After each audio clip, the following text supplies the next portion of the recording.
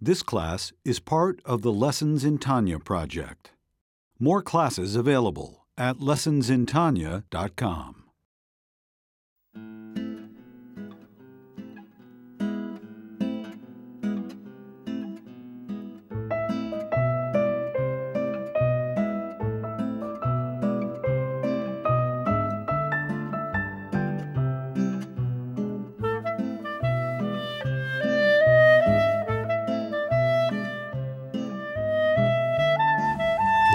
I gave the talk at KJ about tzedakah.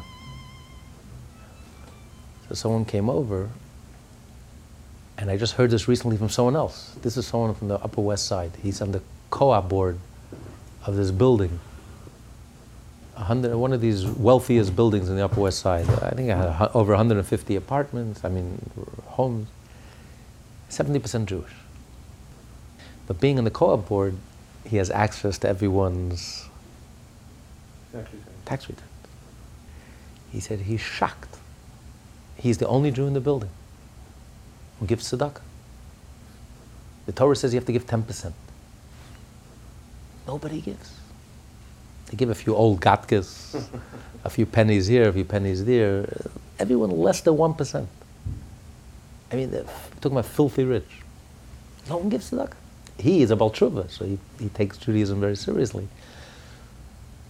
And, with the talk really resonated with him, and he said he's just in shock. Not a single one. All these liberals talk about, but they don't give.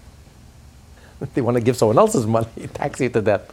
But no one gives. And then I just heard it from someone here in Park Avenue, also. One of the wealthiest buildings on Park Avenue, and to get in, they have letters of recommendation, how generous they are, and how giving they are. But he looks at the tax returns. Everyone gives less than 1%. Nobody gives. They don't know what it means to give tzedakah. It's just not part of their life. And you're talking about Jews who, our grandmothers used to nail the pushkin to the wall. It wasn't just they gave. Before they sat down to breakfast, lunch, or supper, they would put a penny, a nickel, a dime, a quarter, whatever it was. I'm hungry. There's someone else who's more hungry than I am. So immediately, before I take care of myself, it was like etched into their soul. It became part of their inner furnishing. It became part of their inner life. It wasn't just something you do at the end of the tax year to get a tax write-off. It was like a real foundation in their life, a pillar in their life. And it seems to have disappeared. So it's only when you have the understanding, the godly understanding of tzedakah, that you really appreciate, you really understand what it means to give tzedakah.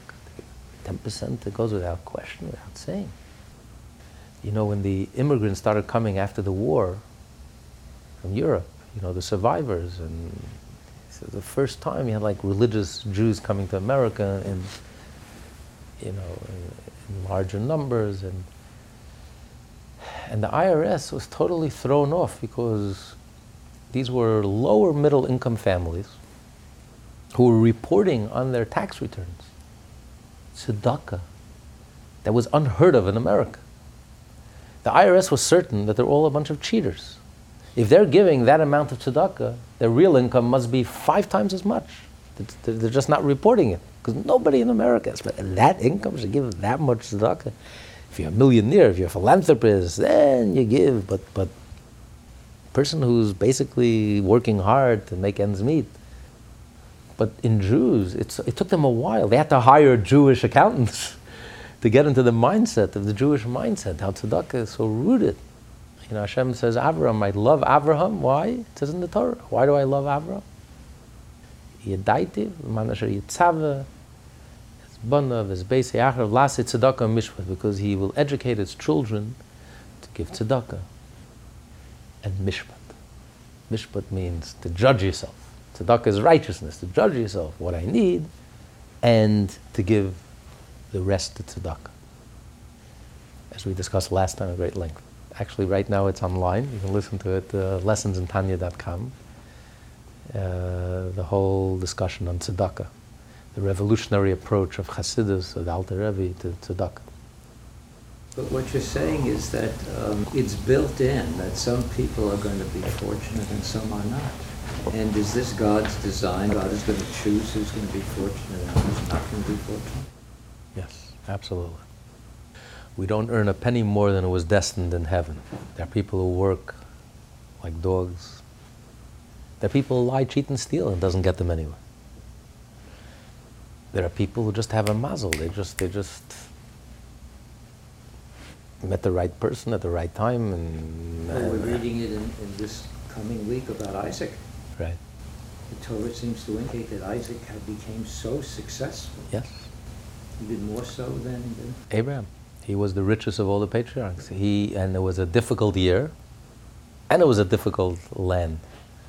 The land was difficult, the year was a drought, so it was like a depression, a hunger, a depression, and yet he was successful. And if Hashem wants you to be successful, it doesn't matter if there's recession, depression. There are people who made it even during the depression. Not just successful. Extremely. He was a billionaire. Extremely. Yeah. Abraham, Isaac, and Jacob were all billionaires. Isaac, it says, was the richest of them all. I mean, we don't have anything of it. We haven't inherited any of it, but they were people of tremendous influence and tremendous, not just spiritually. Their spiritual wealth translated into physical wealth. See, for a Jew, there's no dichotomy between the spiritual and the physical. The wealthier you are internally, spiritually, it translates also into physical, material success. The Torah says, you follow the Torah, you'll be successful. Because there's no split between the material and the spiritual. The healthier, the more vibrant, the more robust we are spiritually, the more robust, the more vibrant we will be also materially, on all levels. So the patriarchs were like perfect. Spiritually, and that perfection manifested itself also materially. Really, the wives were gorgeous. Most beautiful women that ever lived. Torah says about each and every one of them, Sarah, Rivka, and Rachel. They were billionaires, and they used that influence to communicate their message. They were examples, or role models. Because the truth is, the nature of the world is that we worship success. That's just the fact. If a person, a wealthy person, acts foolishly, everyone follows. Imagine if a wealthy person acts wisely. It's good enough for him. It's good enough for us.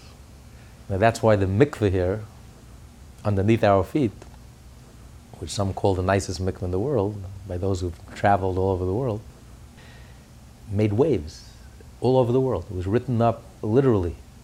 It was in Israeli TV, it was mentioned in the Knesset, it was literally all over the world. It inspired many mikvahs all over the world, including the New York Times, Time Magazine. And the reason is, wow, if mikvah is good enough for Park Avenue women, then it's good enough for everyone. You know, that's just the nature of the world. So it's a tool to be used. You know, money is just a tool. As long as you love people and use money, then money is a wonderful blessing. The problem only becomes when you start loving money and using people. When you have everything upside down, everything is confused. The means becomes the end, and the end is the means. Money is a means. That's all it is. And that's why, for a Jew, every week, how do I know if money is truly a means to you and not an end? There's only one way to prove it. Someone could delude himself and say, I'm not addicted to something. What's the one way to prove if someone is addicted or not addicted? To prove to yourself, can I walk away from it?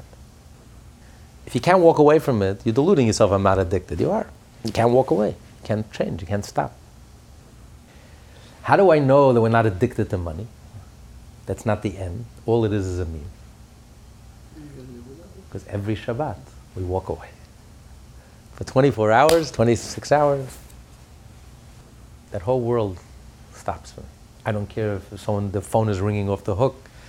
I have a $10 million business deal on the line. I'm not available. It doesn't exist. Markets don't exist. Business doesn't. I'm not even carrying. I don't even have my wallet. I don't carry in the streets. I don't have any identification. There's no labels on Shabbat. I'm not a doctor. I'm not a lawyer. No career. Shabbat.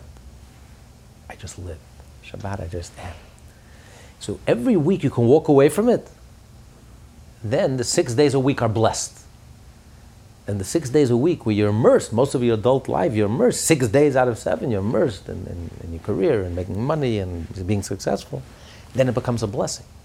Shabbat blesses the whole week. The Zohar says that Shabbat blesses the whole week. Because if you can walk away from the money, then then the money becomes a blessing. But if you can't walk away, it just becomes an albatross. It does something funny to you. It changes you.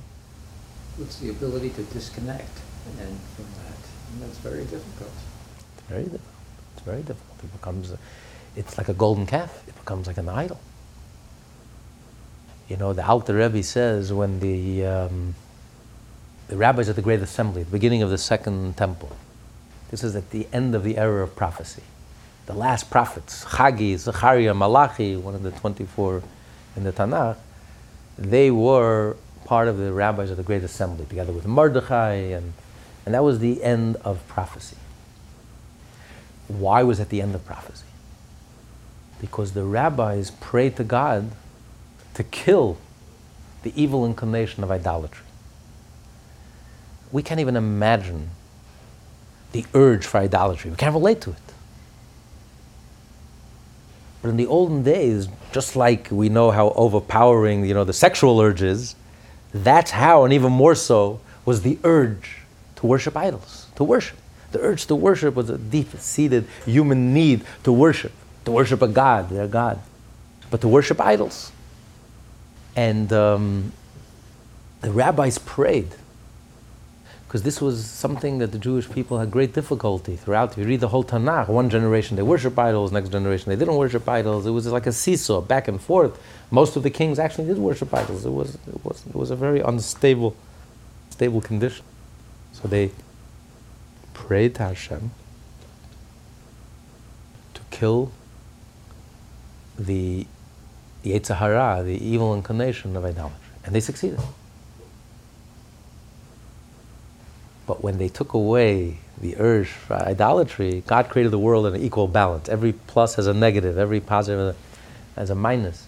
They also took away prophecy.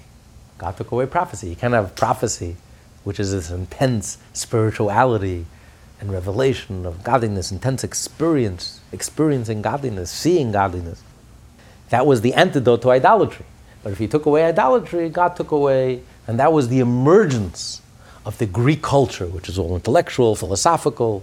Before that, the philosophy was much more mystical, which ironically is much closer to modern physics today. With modern physics, we're coming back to the pre-Socrates and pre-Aristotle and Plato. We're coming back to the original Greek, which was very mystical and very profound, which was rooted on the spiritual and the soul.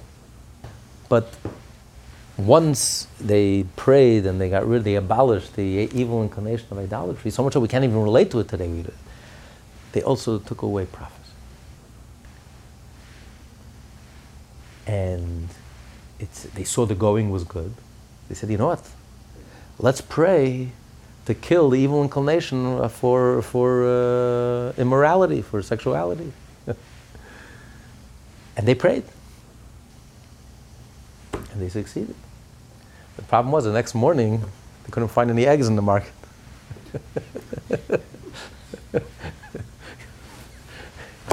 This is the engine of life. This is what the mating and if you remove that, the life will come to a standstill.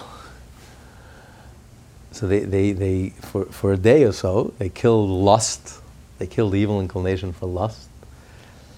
And then they realized the world is going to come to a standstill.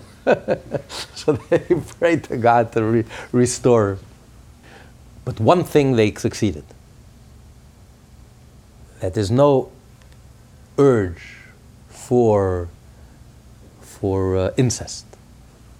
Even in the most liberal, corrupt, decadent cultures, there's one area that everyone is horrified by: incest. Even in today's society, where everything goes and anything goes. But the line, everyone draws the line that incest. No one's going to make it legal to marry your mother or marry your sister. Because that's one thing that they accomplish. You don't even have an urge for it. It's like it's no urge, So it says that they substituted. Nature abhors a vacuum. So if they killed the evil inclination for idolatry, they substituted it for the lust for money, the urge for money, which is like an idolatry. People worship it. They worship at the idol of everything is money. They'll kill, they'll lie, they'll cheat, they'll steal, they'll sell their grandmother for money. There's nothing you won't do for money. Money becomes the end all. However, and it justifies all the means. So the Alter Rebbe said, the author of the Tanya, he says, I don't know if they did a wise thing. If the substitute is not worse. Because at least when you're worshiping, you're trying to worship something that's greater than you. You believe that there's forces and powers that are greater than you. So yes, you're climbing the wrong ladder, but eventually you'll discover the true Hashem. You'll come to worship and bow down and kneel to the true God. But with money, you're worshiping yourself. You're worshiping, in a way, it's a much greater abomination. There's no God. There's nothing greater than you. You're in awe of yourself, and you start worshiping yourself. And that's a bottomless pit.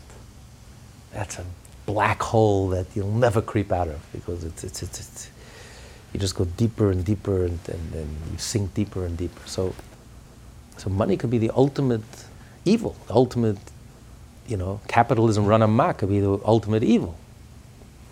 If that becomes an end, and all that matters is money, and there's absolutely no values and no morals, that the stock should go up a half a penny, you'll slice and you'll destroy hundreds of thousands of jobs, and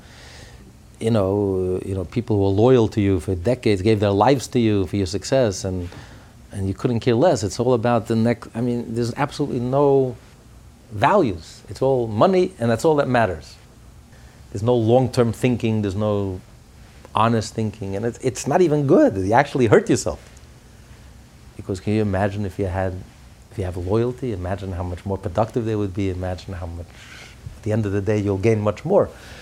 But there actually was a Jewish billionaire in Massachusetts. I think when everyone was shipping off their jobs out of the country, he took a loss. He kept his factories open, didn't fire a single one. And eventually he did very well, but it took a very great courage, a lot of courage, and a lot of moral fiber for him to do that. But when everyone was just worried about the next quarter and then the report, and it's soulless. There's no morality. It's money for the sake of money, and nothing else matters. You become ruthless. You become like an animal. You become completely corrupt and decadent. So, Judaism, money is a very powerful thing. It's a beautiful thing. We believe in private ownership. Abraham, Isaac, and Jacob were billionaires. But the proof is Shabbat. Could you walk away from it? You're not addicted to it. You don't worship it. It's a means. I love people, and I use money. And then giving 10% to tzedakah, it's not even, that goes without saying. And giving it in the right way. Giving it with making the person feel like $1 million, giving it with the right intention. This is the Jewish ideal. This is a godly society, a wholesome society, a healthy society. There was a marvelous movie a couple of years ago by Woody Allen called Crimes and Misdemeanors. And it was interesting because it involved committing a murder for the purpose of solely keeping somebody quiet for the sake of protecting your own reputation. And the end of the film, this guy, he was a wealthy doctor. He was having an affair with a woman, and she threatened to tell his wife. So his brother was a gangster, and his brother arranged to kill him. At the end, it's at a big Jewish affair, and the doctor, very successful doctor, is talking to the character played by Woody Allen. He says, it's interesting. After that happened, he says, my practice got better. I became wealthier. My family was very happy. My relationship with my wife never got better. And so Woody Allen's last words in his mouth was, you mean there's no God? There was no punishment? Well, firstly, there's 2 points. One point is that what he's bringing out, that if there is no God, then you end up with moral relativism and you rationalize and justify the worst crimes. In other words, you can't have the 2 commandments, the 10 commandments were side by side. 5 on one tablet, 5 on the other tablet. 5 between man and God, and 5 between man and man. The 2 go hand in hand. You can't say, I'll be a moral person. I don't need God. I don't need religion. I'm just a secular humanist. This is what happens. When God is out of the picture, you end up rationalizing, justifying, even murder. If there's God, there are absolutes. And absolutes don't steal, don't kill. But if you take God out of the picture, suddenly you become flexible and malleable, and it depends. And then when you're in a grind, the bottom line is you can end up becoming a murderer, a nice Jewish doctor. That's why up until 50 years ago, you never heard of a Jew being in jail. It was unheard of. Jews were from the most honest people in the world. All of a sudden, it's an epidemic. There isn't a Jew who doesn't know a Jew is in jail.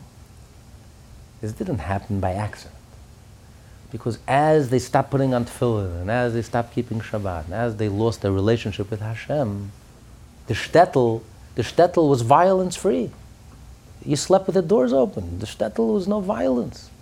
There was hardly any crime. Not only the shtetl, in a broader sense, America, during the Depression. You think we know what poverty is? We don't know what poverty is. During the Depression, real poverty. People slept with the doors open. There was no inner city crimes. There was no crime. Because America was moral. They had a prayer in the schools. They used to say grace after the meal. They used to say a prayer before they went to bed. They celebrated their Christian holidays. They believed in God. Well, Lincoln walked around with his tattered Bible. So when you have a God, there's morality. All of a sudden, God became a dirty word in America with this twisted, distorted interpretation of separation of church and state, which is clearly not the intent of the Founding Fathers. And this is the results. All of a sudden, crime shot up thousands of percentage points, as if we discovered poverty in the 60s. We don't know what poverty means even. So, because we become unmoored and disconnected. Because you can't have between man and God go hand in hand. You can't have one without the other. So that's a very brilliant point that I think he's making there. Ironically, that Woody Allen is making that point.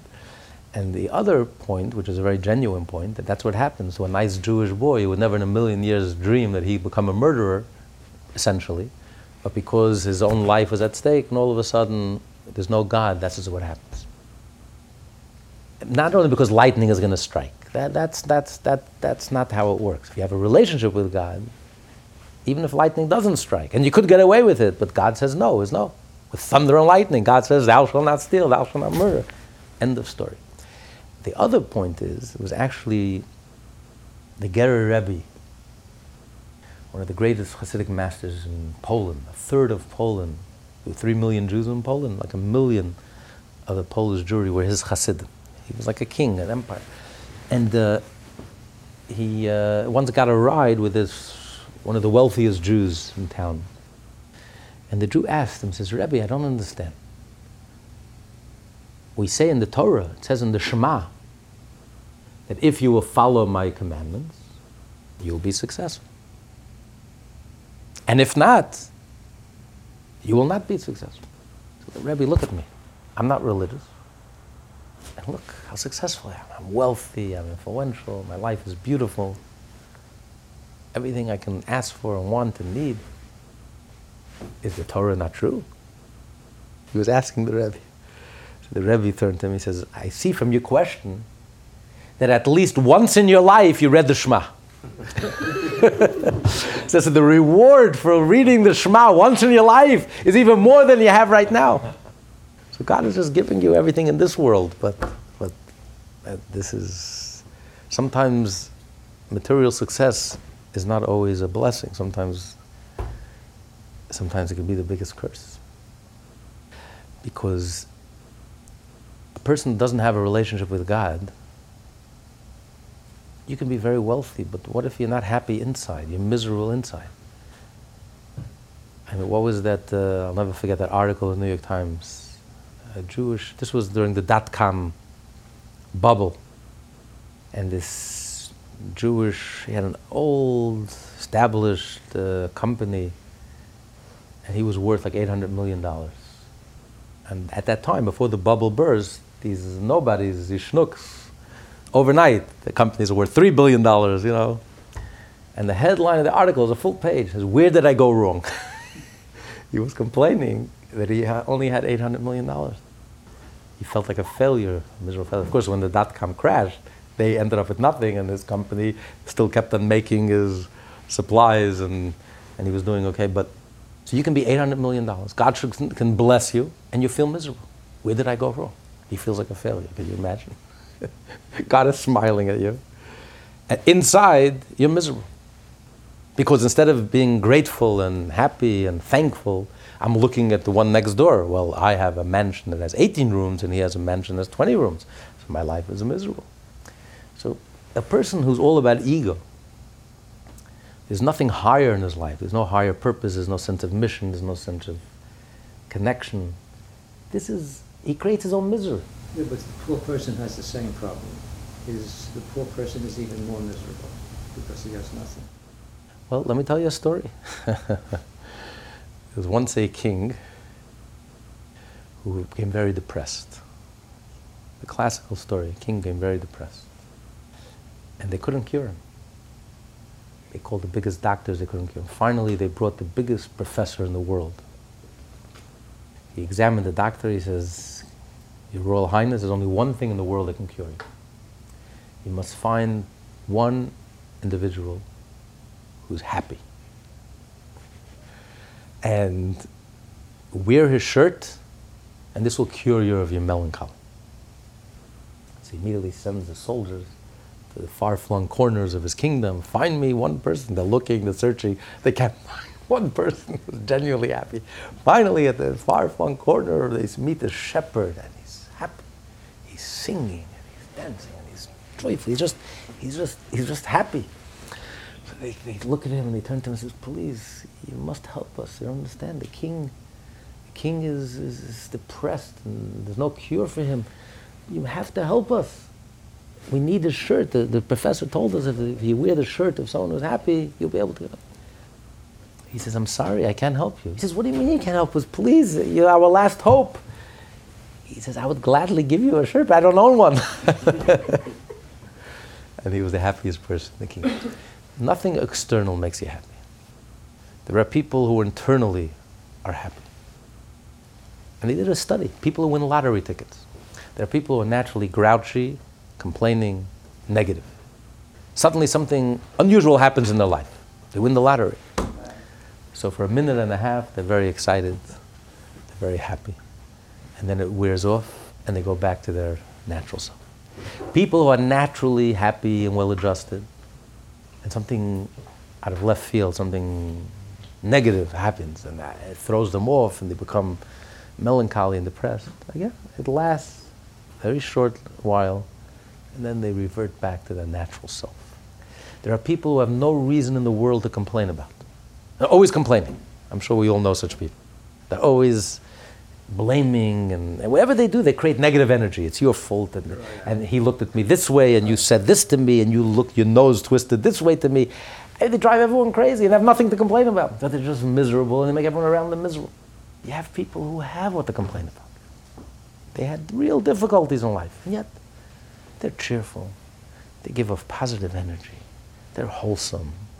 You love to be around them. So it's nothing external. People think, if I had money, I would be happy. Not true. Nothing external could make you internally happy, well-adjusted. Joy comes from the soul.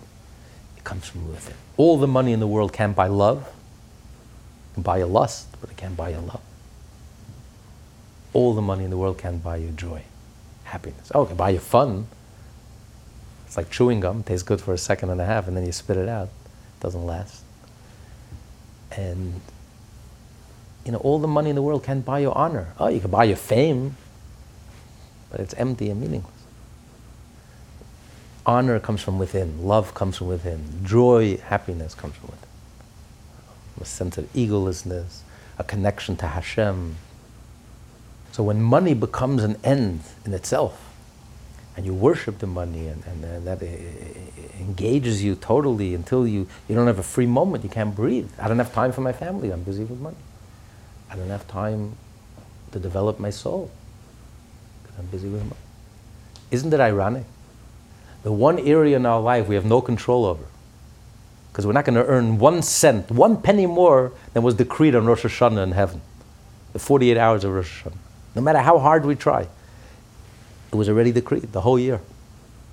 So the one area in our life we have no control over, people are consumed with it.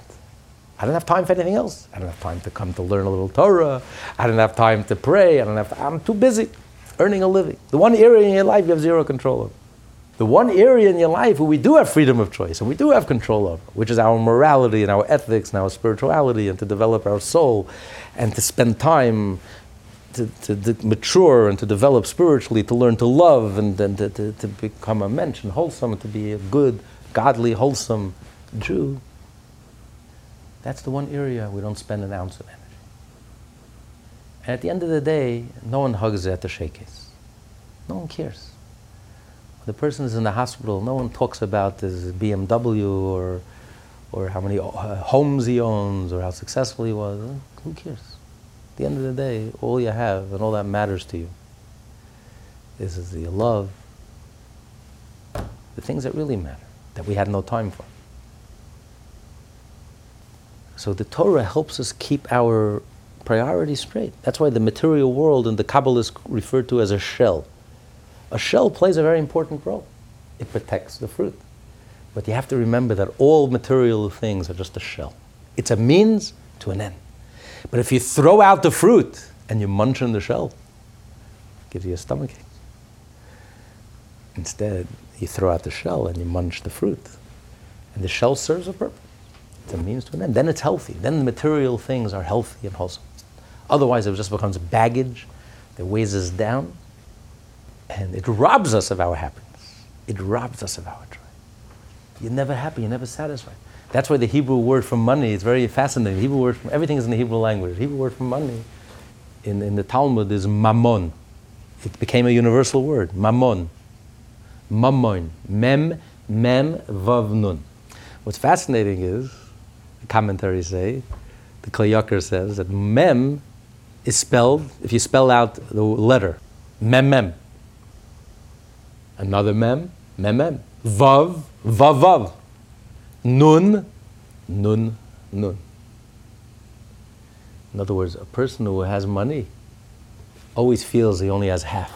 He's chasing after the missing half, the other half. So he's never happy, he's never satisfied. Whatever you have, it's never enough, and you're greedy, and you're jealous, and you're eating yourself up inside, and you feel miserable, and you feel, instead of being grateful and thankful to Hashem. And that's the only thing we can control, our attitude. Our circumstances are out of control, like you said. Only God already decides we're going to be rich, we're not going to be rich. That's Hashem's decision. But how we deal with our circumstances, how we react to our attitude, that's up to us. That's where we have freedom of choice. That's our arena of choice. And you can be joyful and positive, or you could be miserable. And it doesn't matter if you're rich. There are rich people who are miserable, and there are poor people who are very well-adjusted and joyful and lead meaningful lives. I'll just conclude. There was a great Chabad Chassid. I remember him, Rabbi Peretz Mochkin. He came from Russia, and he lived in Montreal, and he came to the Rebbe, and he had a private audience. He was so poor. This was in the early 60s. He was so poor that he was embarrassed to walk in with his kapata, with his kaftan, because it wasn't, it's all he owned was one kapata, and it wasn't in the best shape. You're going into the Rebbe, you're going into the king, you have to be dressed properly. So he borrowed from a fellow chassid. He said, could I borrow your brand new, clean kaftan to go into the Rebbe? So someone went in that night to Yechidus, had a private interview, and asked the Rebbe, I don't understand. A chassid like Peretz Mochkin, he was such an impressive personality, sacrificed his life under the communists to keep Judaism alive. And he's so poor, he couldn't even afford to buy a new jacket before he went into the Rebbe.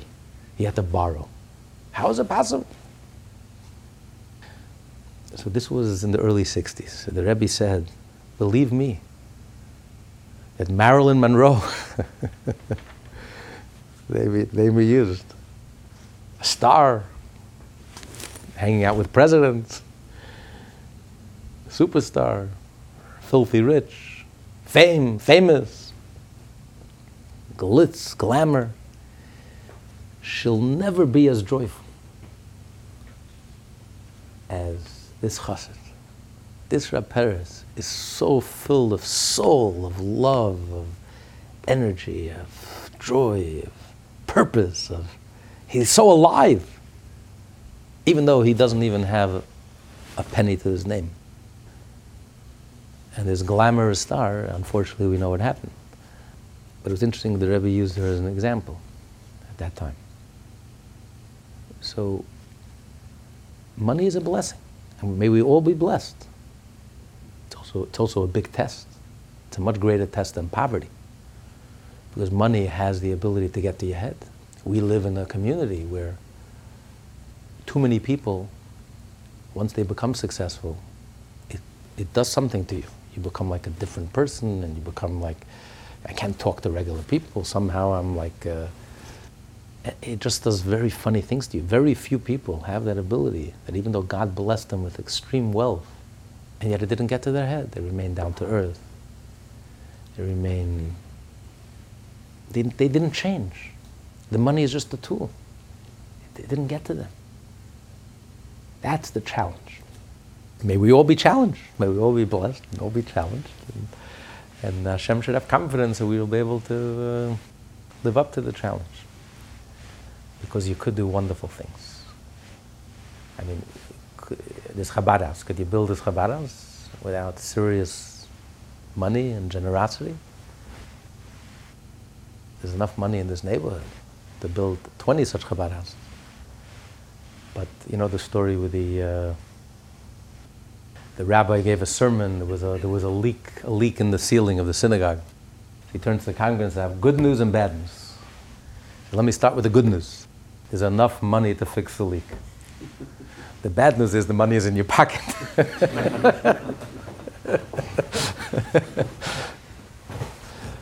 So, when you have so many people who don't know what it means to give tzedakah, and don't know what it means to give 10%, and don't know what it means, let alone 20% or more, it's just not part of it's not a reality in their lives. It's just hoarding and hoarding and hoarding and hoarding and hoarding and hoarding. And so you can be a businessman and a billionaire and have a heart and a soul. Doesn't mean you have to become soulless and heartless. And when you're not even giving, you're giving less than 1% to tzedakah, and then you're delusional, or you send out letters of recommendation letters to the co-op board or whatever, that you're a generous person because you gave a few gatkes to charity, old gatkes, instead of throwing them out. This is delusional. This is not generous. This is not charity. This is not tzedakah. It's arrogance. It's ego. It's entitlement. You know. And so we're talking about our individual life and individual responsibility. How we look at money and how we look at it as a blessing. And on the contrary, the more you're blessed, the closer you feel to Hashem, the more humble you become. God is shining, is smiling to me. He's drawing me near to Him. He's blessing me. He's opening up doors. He's the closer you get to Hashem, the more humble you feel. The more giving you become, the more generous you become. But that's the sign of a person. The Talmud says you want to tell what a person is really all about, there's 3 ways to tell. Bikiso, bikoso, or bakaso. See if they write a check, in their money, in their anger, and when they drink. That's when the truth comes out. A person could pretend to be one thing, but if he's a cheapskate, a miser, that was the most despised characteristics among Jews. the most despicable character in Jews. All the jokes, Jewish jokes about misers and rabbis. But misers, because the Jewish spirit is so generous by nature. But a miser tells you that this is a miserable human. Yeah, he could be pious and religious, but he's a miserable soul, miserable human being. He has no connection to Hashem. Because you can't have a connection to Hashem and be a miser and stingy and not generous. It's not possible. It's delusional. And a person drinks. And then you see a side of a person, wow, where is this coming from? So a person's true colors come out. When a person loses his temper. All of a sudden the person loses his temper and you see this madman, this wilde chaya, this animal coming out. Who are you? Where is this person? I never met you before. But that's when a person's true colors come out. So money is very telling. It's very revealing. A person who's generous, a person who's kind, a person who's giving. And it all comes from being godly. If you're godly. And that has been the classical tzedakah, approach to tzedakah throughout the ages. That's why we survived 3,800 years. But we've had our problems too. Definitely. Like the destruction of both temples. Absolutely. But tzedakah always saves us. Tzedakah tatil mimavet. Tzedakah saves us, saved the day. And it's the best antidote, the best healing for all our illnesses, spiritual illnesses. Tzedakah is the best antidote, especially for our times, our generation. This is our mitzvah. This is what's unique to our generation. We are the wealthiest Jews that ever lived. Obviously, this is our mitzvah. God entrusted us with so much wealth. I mean, King Solomon could only dream of the luxuries that's available to each and every one of us. Even the simplest one amongst us. I mean, to live this lifestyle that the average person lives, if you had to live this 300 years ago, how many slaves and servants would you need? Probably 300 to be able to to live this lifestyle that today we have in our fingertips, the average middle class person.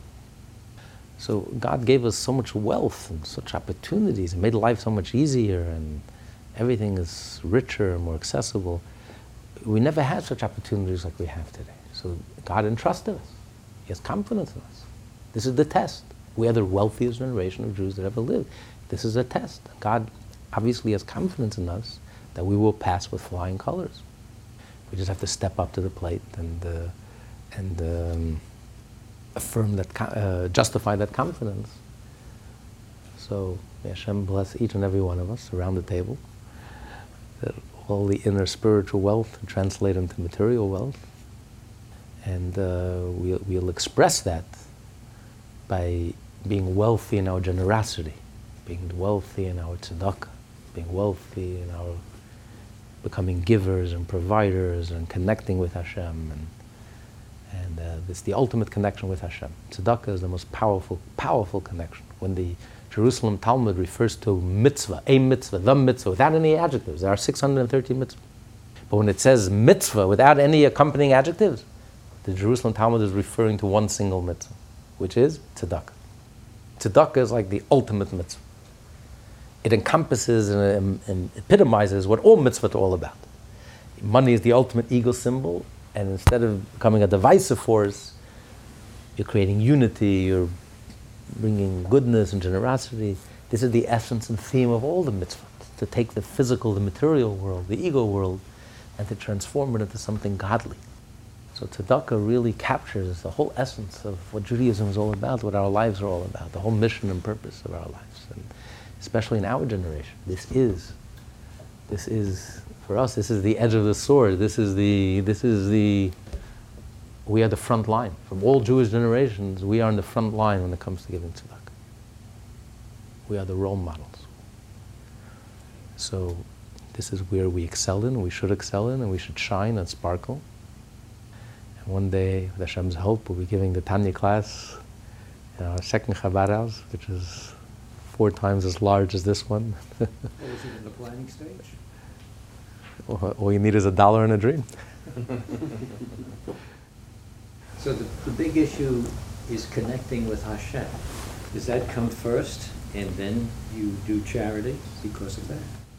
You know, when the Talmud says that we learn from Abraham that it's greater to receive guests than it is to receive the Shekhinah, because Abraham put God on hold, and then he told him, wait, I have to take care of these 3 nomads. He didn't know they were angels, they were like simple nomads. And he put God on hold.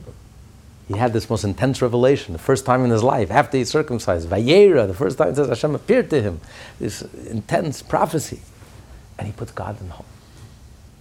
So from this we learned it's more important to take care of guests than it is to receive God. It's counterintuitive. You're talking to the King of Kings, you're talking to God. Imagine the president was talking to you. Someone rang the bell.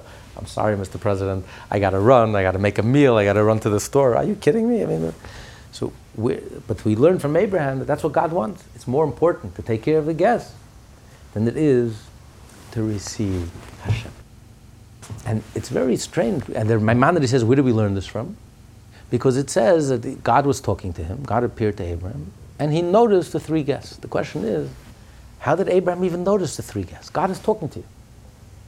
You're absorbed, you have a private audience with God. God is revealing himself to you, appearing to you. The first time in your life, 99 years old, you've been worshiping God for the last 96 years, you've been growing, advancing, but you never had this intense revelation that you're experiencing now, the peak of prophecy. How do you even notice 3 Arabs down the block, 3 nomads? But they were 3 angels. He didn't know that. How did he even notice? So from this we learn, Maimonides says, that it's greater to receive guests than it is to take care of God. Like they asked the Alter Rebbe, love God. It says in the Torah you should love God, and it says you should love your fellow Jew. Which one comes first? Which one takes precedence? You know what the answer is? Alter Rebbe said, love your fellow Jew. Comes first. Because you love whom God loves. God loves every Jew. So if you love a fellow Jew, you're also loving God.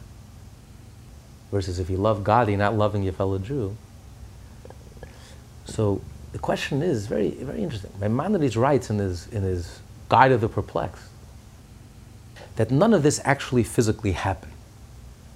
This was a vision that Abraham had. It was part of a prophetic vision. In this prophetic vision, 3 guests come to his door, knocking on his door, and he notices it. This is part of the appearance. This is how the verse begins. God appeared to Abraham. And what is that appearance? What is that vision? The story that follows. God is speaking to him, and then he sees the 3 guests. He puts God on hold. He runs and takes care and brings tongue, offers them tongue, the choicest meat, 3 tongues. He slaughters 3 animals, and the whole story. But none of it actually happened. They were angels. It wasn't real. It was just a vision. So which begs the question, according to Maimonides' understanding of the Torah, how can he bring a proof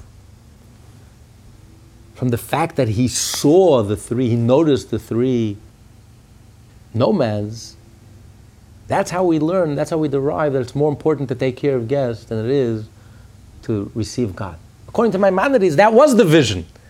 It wasn't he put God on hold in order to take care of it. That was the revelation, that was the vision, that he saw 3 guests and he ran after them. So how do you learn from that?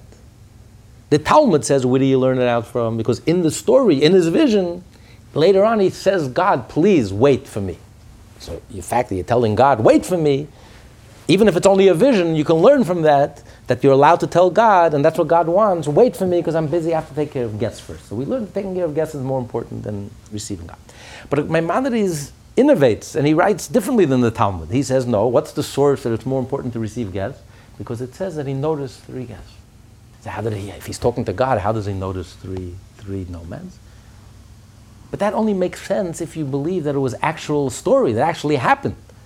As Nachmanides says, Nachmanides disagrees with Maimonides very vehemently, very sharply. He says, no, this actually happened. The angels came in the guise of men, and it was a physical incident, a historical incident that actually happened in this physical world. So then it would make sense. He saw the guests, the nomads, and how's he noticing the nomads if he's talking to God? So from that alone you could learn it's more important to receive guests. But according to Maimonides' understanding, that it was only a vision, and this is the vision, and this is the beginning of the vision, so there's no conflict. What do you mean? He saw guests, that is the vision, that is receiving God. So how do you learn from that it's more important to receive guests than to have a vision and to experience God? But the truth is, if you understand deeper, and this answers your question, the Jewish approach is, when you give tzedakah, it's not a conflict. It's not, I'm receiving guest and I'm putting God on hold. That is God. When you're taking care of someone and you're giving tzedakah, who is giving tzedakah? It's not me giving tzedakah. I become transparent. I become a conduit for God. I realize that this is God is giving through me, my fingers, my hands, but it's really God working through me. It's not me. God is the provider. God is the giver. And I have the merit to be the tool, to be the conduit through which God is giving. So it's not that I'm putting God on hold. No, this is receiving God. When I'm helping another person, this is experiencing God. That's what the Alter Rebbe answered. Love your fellow Jew is greater than loving Hashem because you're loving who Hashem loves. Because that is loving Hashem. When you're helping another Jew, that's really, it's Hashem. You realize it's Hashem working through me. It's really Hashem. That's totally egoless. Only when you have that attitude and that approach. And that's why he says in the vision, yeah, that is the vision. He saw the three angels. That is the vision of God, helping another person. This class is part of the Lessons in Tanya project. More classes available at lessonsintanya.com.